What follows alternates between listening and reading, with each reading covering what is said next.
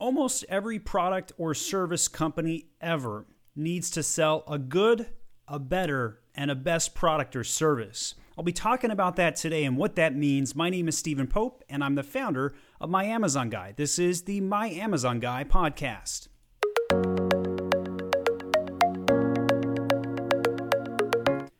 So what do I mean by good, better, best? Let's start with that. And in e-commerce or in a product-based service, what that would equate to is, hey, I've got a drum set and I'm going to sell a version of that drum set at $100, $250, and $1,000. And in that good drum set, yeah, hey, that's a cool drum set and you can bang on my bongos, but it's not got any bells and whistles. Go up to that $250 drum set. Maybe it comes with a couple of extra gadgets or a second drum set, if you will. And that $1,000 drum set, it's like, hey, man, if you're going to go play in a band, that's the one you need. You need that full $1,000 drum set.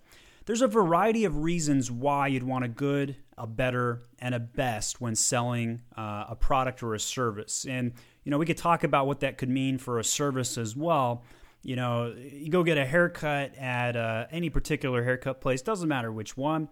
They've got different variety of options. So, hey, you just want to get your cut in and out, cool, that's $15. Hey, you want a little shoulder massage at the same time, cool, it's $25. And man, if you want a shampoo, a shoulder rub, and let me tickle your toes, $50, right? So that's the same concept: good, better, and best. There's a lot of offensive and defensive reasons why good, better, and best makes sense.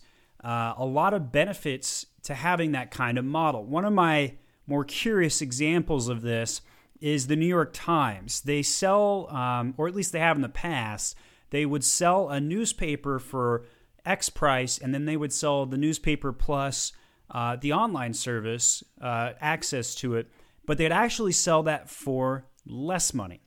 You heard that correctly. They give more features and sell it for less money. And part of the reason behind that is because they're trying to convince the user to opt in to one particular choice. They want those online subscriptions. Similarly, you could take like an iPhone or a Pixel phone or any type of smartphone rather, and they'll sell their base model with like 100 gigs of space for, let's say, $600 or $700. But add in that extra 100 gigs of space and they jack that price up $100+.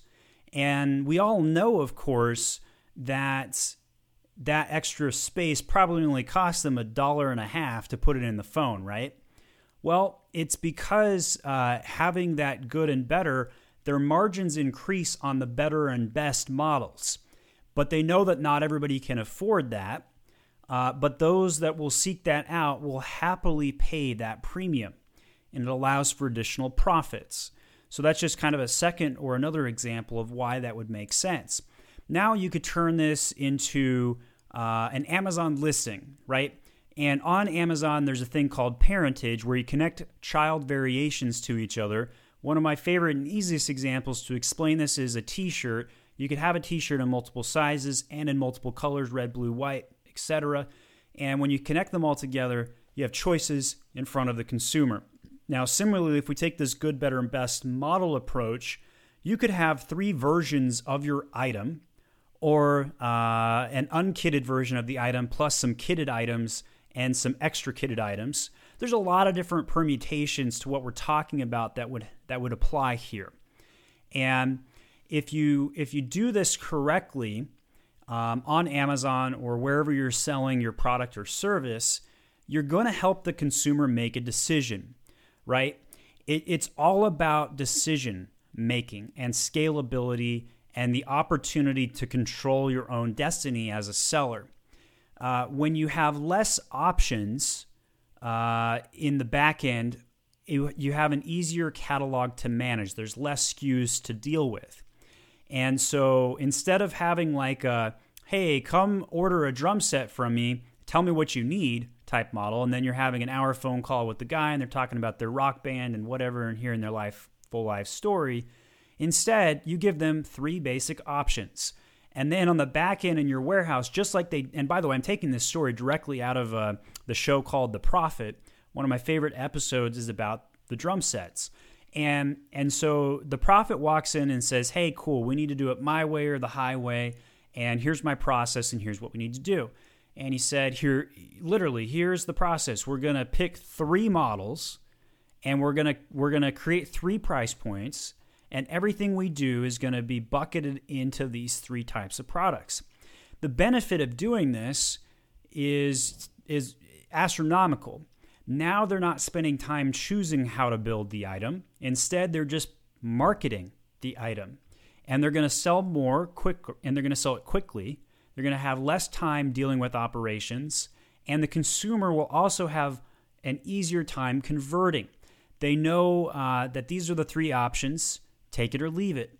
And typically speaking, if they're already looking between those 3 options, they're ready to buy. If they get to Amazon, their buying decision is pretty much already made. They're in the mood to buy. It's just a question of whose product am I going to buy? So if they get to your listing, they're even further down that marketing funnel, and it's more likely that they're going to make that purchase sooner rather than later. And so if you give them those 3 options, their wallet will then make the decision. For the most part, most of those users are going to select somewhere between the good and the better model. And if they couldn't afford anything above, let's say they're buying that $100 drum set and they couldn't afford anything over $100, well, cool, the decision's over. They've opted into the $100 drum set. They're done. But if they're somewhere between all 3 models and they're like, which one do I need? Well, cool, let me go down to that A+ content and look at that product grid, and I can see all the bells and whistles between these 3 models. I can compare and contrast these 3 options against my budget to know what I'm looking for. And instead of making that decision based on budget, they may say, hey, this product fits my needs the best, and I am willing to pay $250 for that, or I am willing to pay $1,000 for the best one. And so their decision's made, cool, they check out. So the good, better, best model has also been used very much in some deep theory. The Harvard Business Review does a pretty in-depth article about why there would be what they call the GBB model, the good, better, best model, and they brainstorm about tiers and features and why some companies have used this model for offense and other companies have used it for defense. One of the things that's mentioned in this article is there's basically 13 common product attributes or a value barometer that can be added, dropped, or varied to create different perceptions of value. And companies can typically begin by identifying features of the current offering that would vary or would be easy to vary. And then the article goes on to explain how the tool's real power is in the ability to help firms come up with an out-of-the-box option that could be increased, decreased, or tweaked. So if you're currently selling a version of your product and it's somewhere between good and better, you could figure out what features could be removed to go down to the good, and you could figure out which features could be added to go up to the best. And that creates some additional SKUs to your catalog and options to drive the consumer to make a decision. One of the options that the Harvard Business Review talks about to go on the offense is when you create that best model to add to your margin or bottom line. And they give an example of Six Flags in the amusement park where someone can buy one of 3 flash passes, regular, gold, and platinum.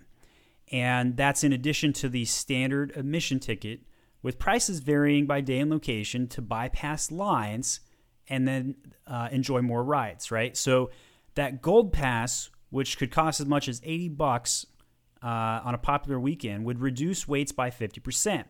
The platinum pass, which could cost $135, would reduce them by 90%. It's amazing, actually, how many people would pay for this. Then CFO John Duffy told analysts shortly after the new passes were rolled out in 2011. And then many Flash Pass purchasers are existing customers who decide to upgrade, but some are new customers who had previously been put off by the notorious long lines for rides. And then on the other side of the spectrum, that low price good could make it more accessible to the price sensitive or dormant customers who the existing product line would no longer reach otherwise. And a case example of that is Uber, right? So Uber, when it first came out, was kind of a premium service. They were a luxury black car back in 2010.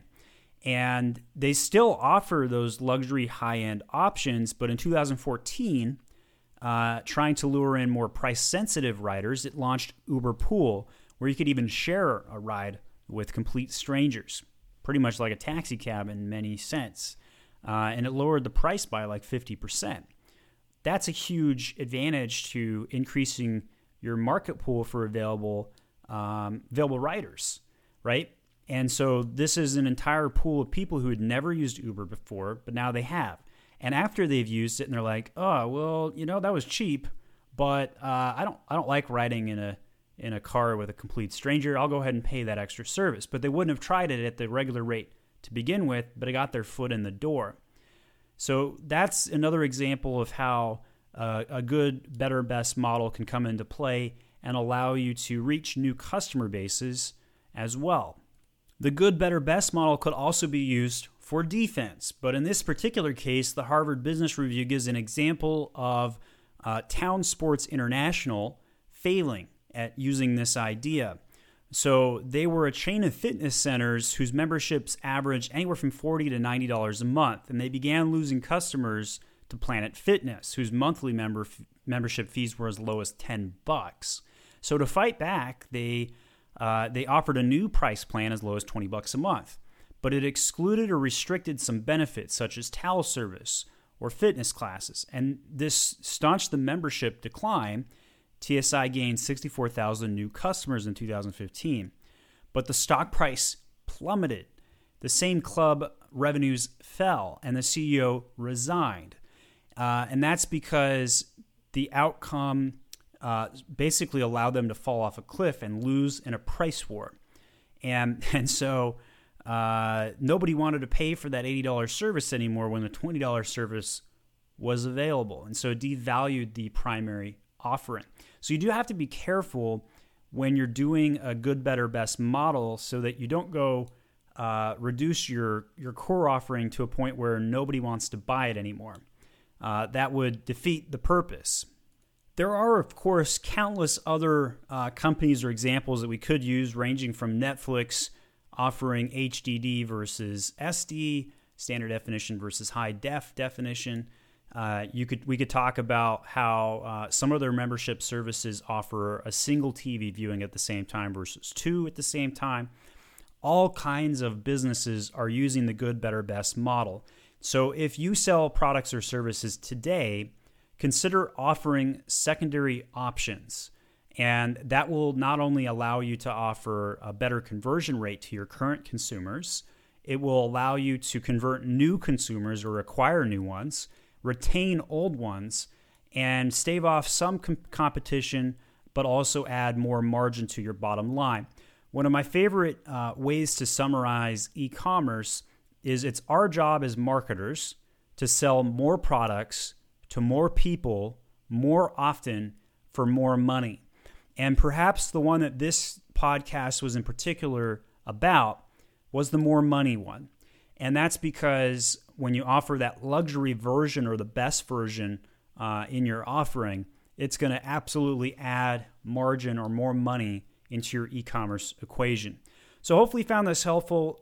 Feel free to leave a comment or subscribe to our podcast, and we're happy to take any questions about anything related to e-commerce, especially Amazon.